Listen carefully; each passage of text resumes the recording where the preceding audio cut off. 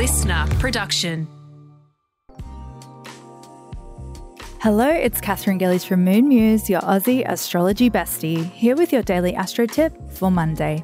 We've moved into the first quarter phase of the lunar cycle, the midpoint between the new and full moon, where the luminaries are squaring off in the sky. At each quarter moon, you have the opportunity to really commit to the new moon intentions you set earlier in the month.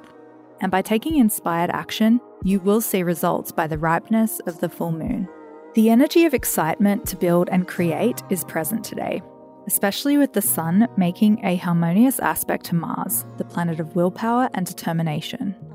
This aspect offers you the self-confidence, stamina, and decisive backing to take constructive action towards your goals.